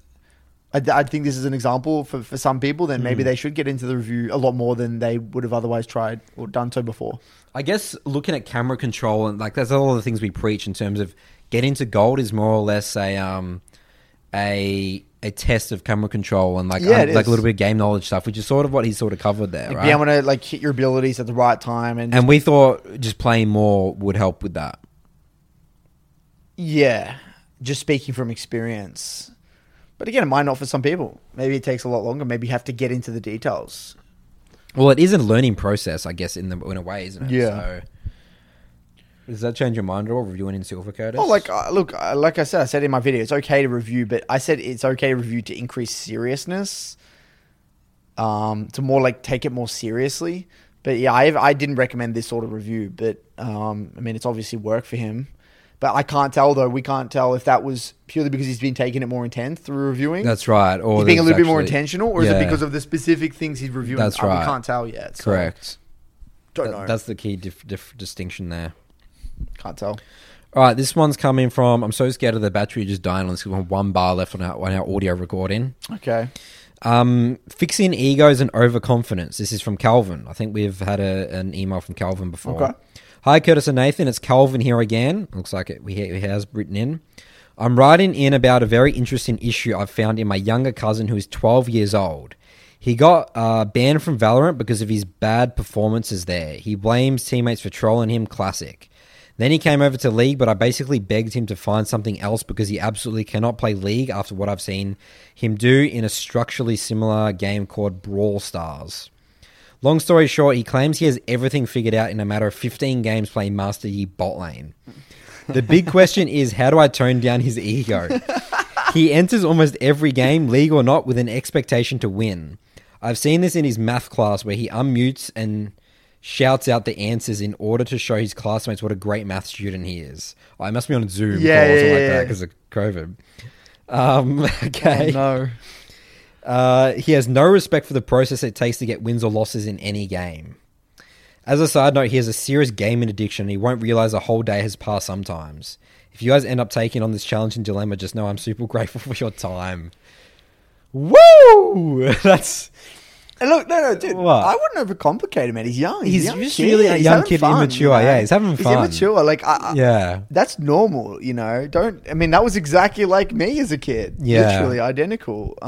Minus the shouting at math things. I guess, you know what, Calvin? Lead by example. Yeah. That's the That's a best, great most piece of powerful advice. thing. Develop, again, the way I would view it is like, it's kind of like you want to influence through 1,000 different sentences, you know?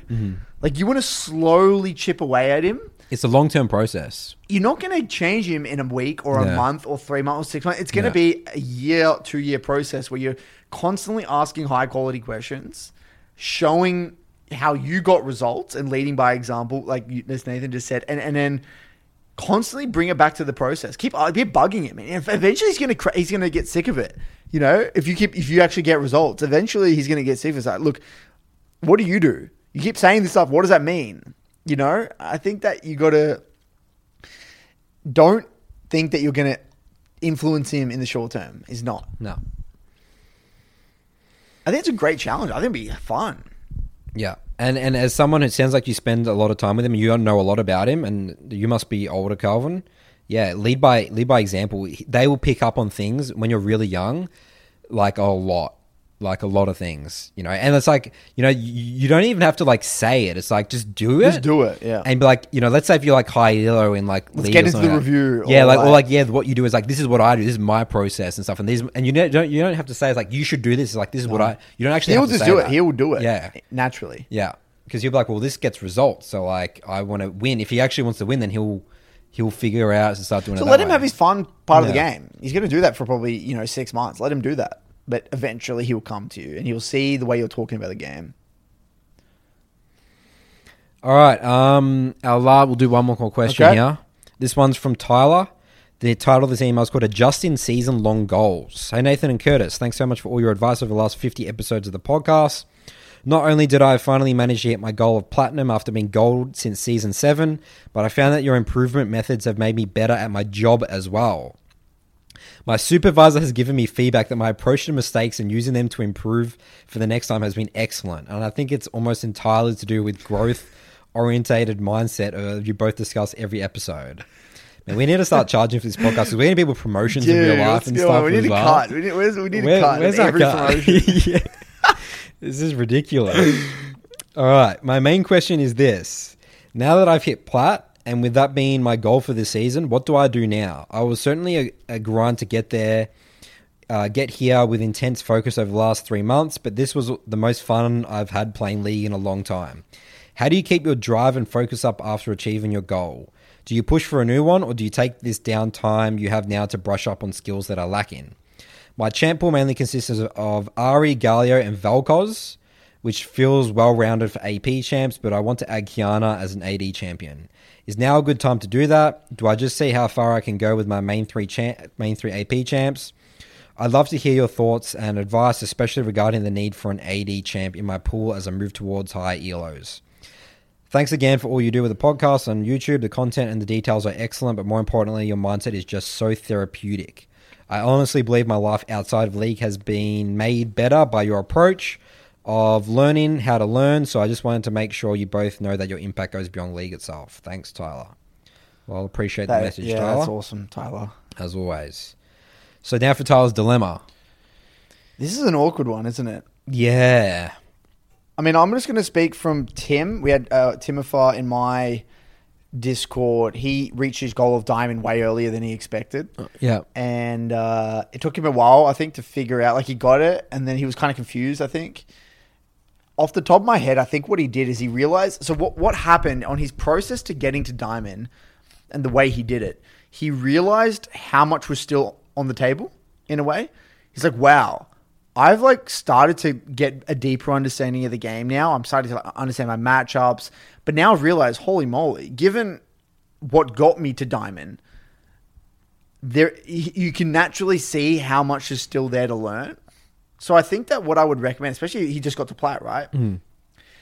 I wouldn't even worry about adding a 4th champ. Stick with your 3 champs. You don't need an 80 champ through plat, right? Don't worry about that yet. Stick to your 3 champs. It's a good champ pool, 3 champs. Stick with it. It's working. It's your identity. Own it.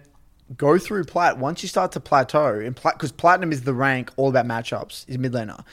When I do my coaching, my process through platinum is generally my main learning objective is we need to get into the details and you need to understand your matchups. If you don't know how to play your waves and the correct lane pace, how to optimize that matchup, exactly do you need to be isolating the lane, 2v2ing, exactly how you need to play the waves, when you need to reset, that sort of thing, then it's a problem. So what you're going to realize in the process of getting better as you climb through plat, you're going to like, oh shit, I'm actually getting exposed here. So naturally, you're going to realize, oh wow, there's all these areas that need to be refined. And then it becomes a little project. It's like, oh, here, I need to understand, refine my early laning here, my mid game on this champ. It's going to be like a little bit of a project. So I wouldn't really view, like in terms of goals, like for Tim, I don't know exactly what Tim's goal was, but it was more just getting better at the game, you know? And look, that's what worked for him. I don't know what works for you. And I don't think we can really set him a goal. It's got to be what excites him. It's got to be what excites him. Maybe platinum, that's it, maybe. But maybe. But like, I think that if you're unsure, play and reach that plateau. And then, again, just get into the details. And that process is addictive. Like you said, he had the most fun coming from gold to platinum. The same thing will happen again from going from platinum to diamond. Just like it did from Tim when he got to diamond, then he had diamond and whatever he's trying to get to. It's the same. It's the process becomes addictive because you see what... That's the same thing capable. for us. We kind of see what you can be like. There's like that image of perfect, like beautiful League of Legends in there. It's like that, the Northern Star. It's the compass. You're constantly chasing that. And because the game is so complex, it's impossible. You can't achieve it. But just getting inching a little bit closer towards that is what is beautiful, I think, about the game. But only when you start thinking about the concepts behind it, can you see what is missing in a way. You know, you won't be able to have this sort of motivation and if you don't know you don't know. If you don't get into or you may be overwhelmed by everything. You still need to know maybe, and you're like, well, I got to plat, like there's another whole deep end, like I don't really want to go down there. You know, that might be something you're scared of. You might have some invisible narratives. Yeah, you will. That is like self-sabotaging from the fun you could have. Interesting.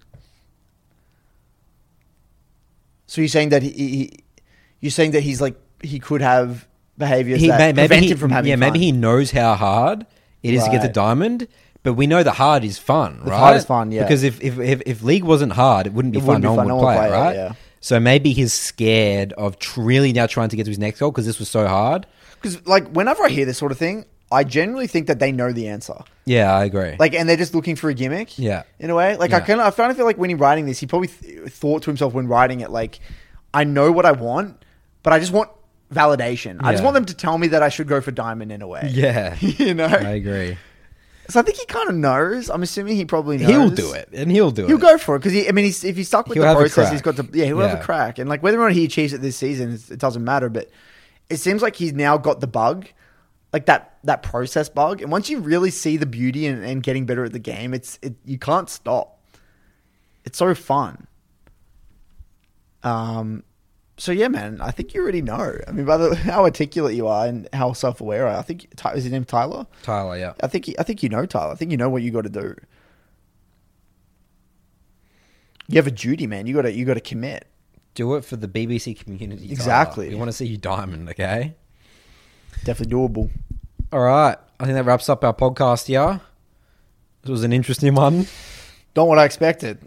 We went down a lot of different rabbit holes. This one.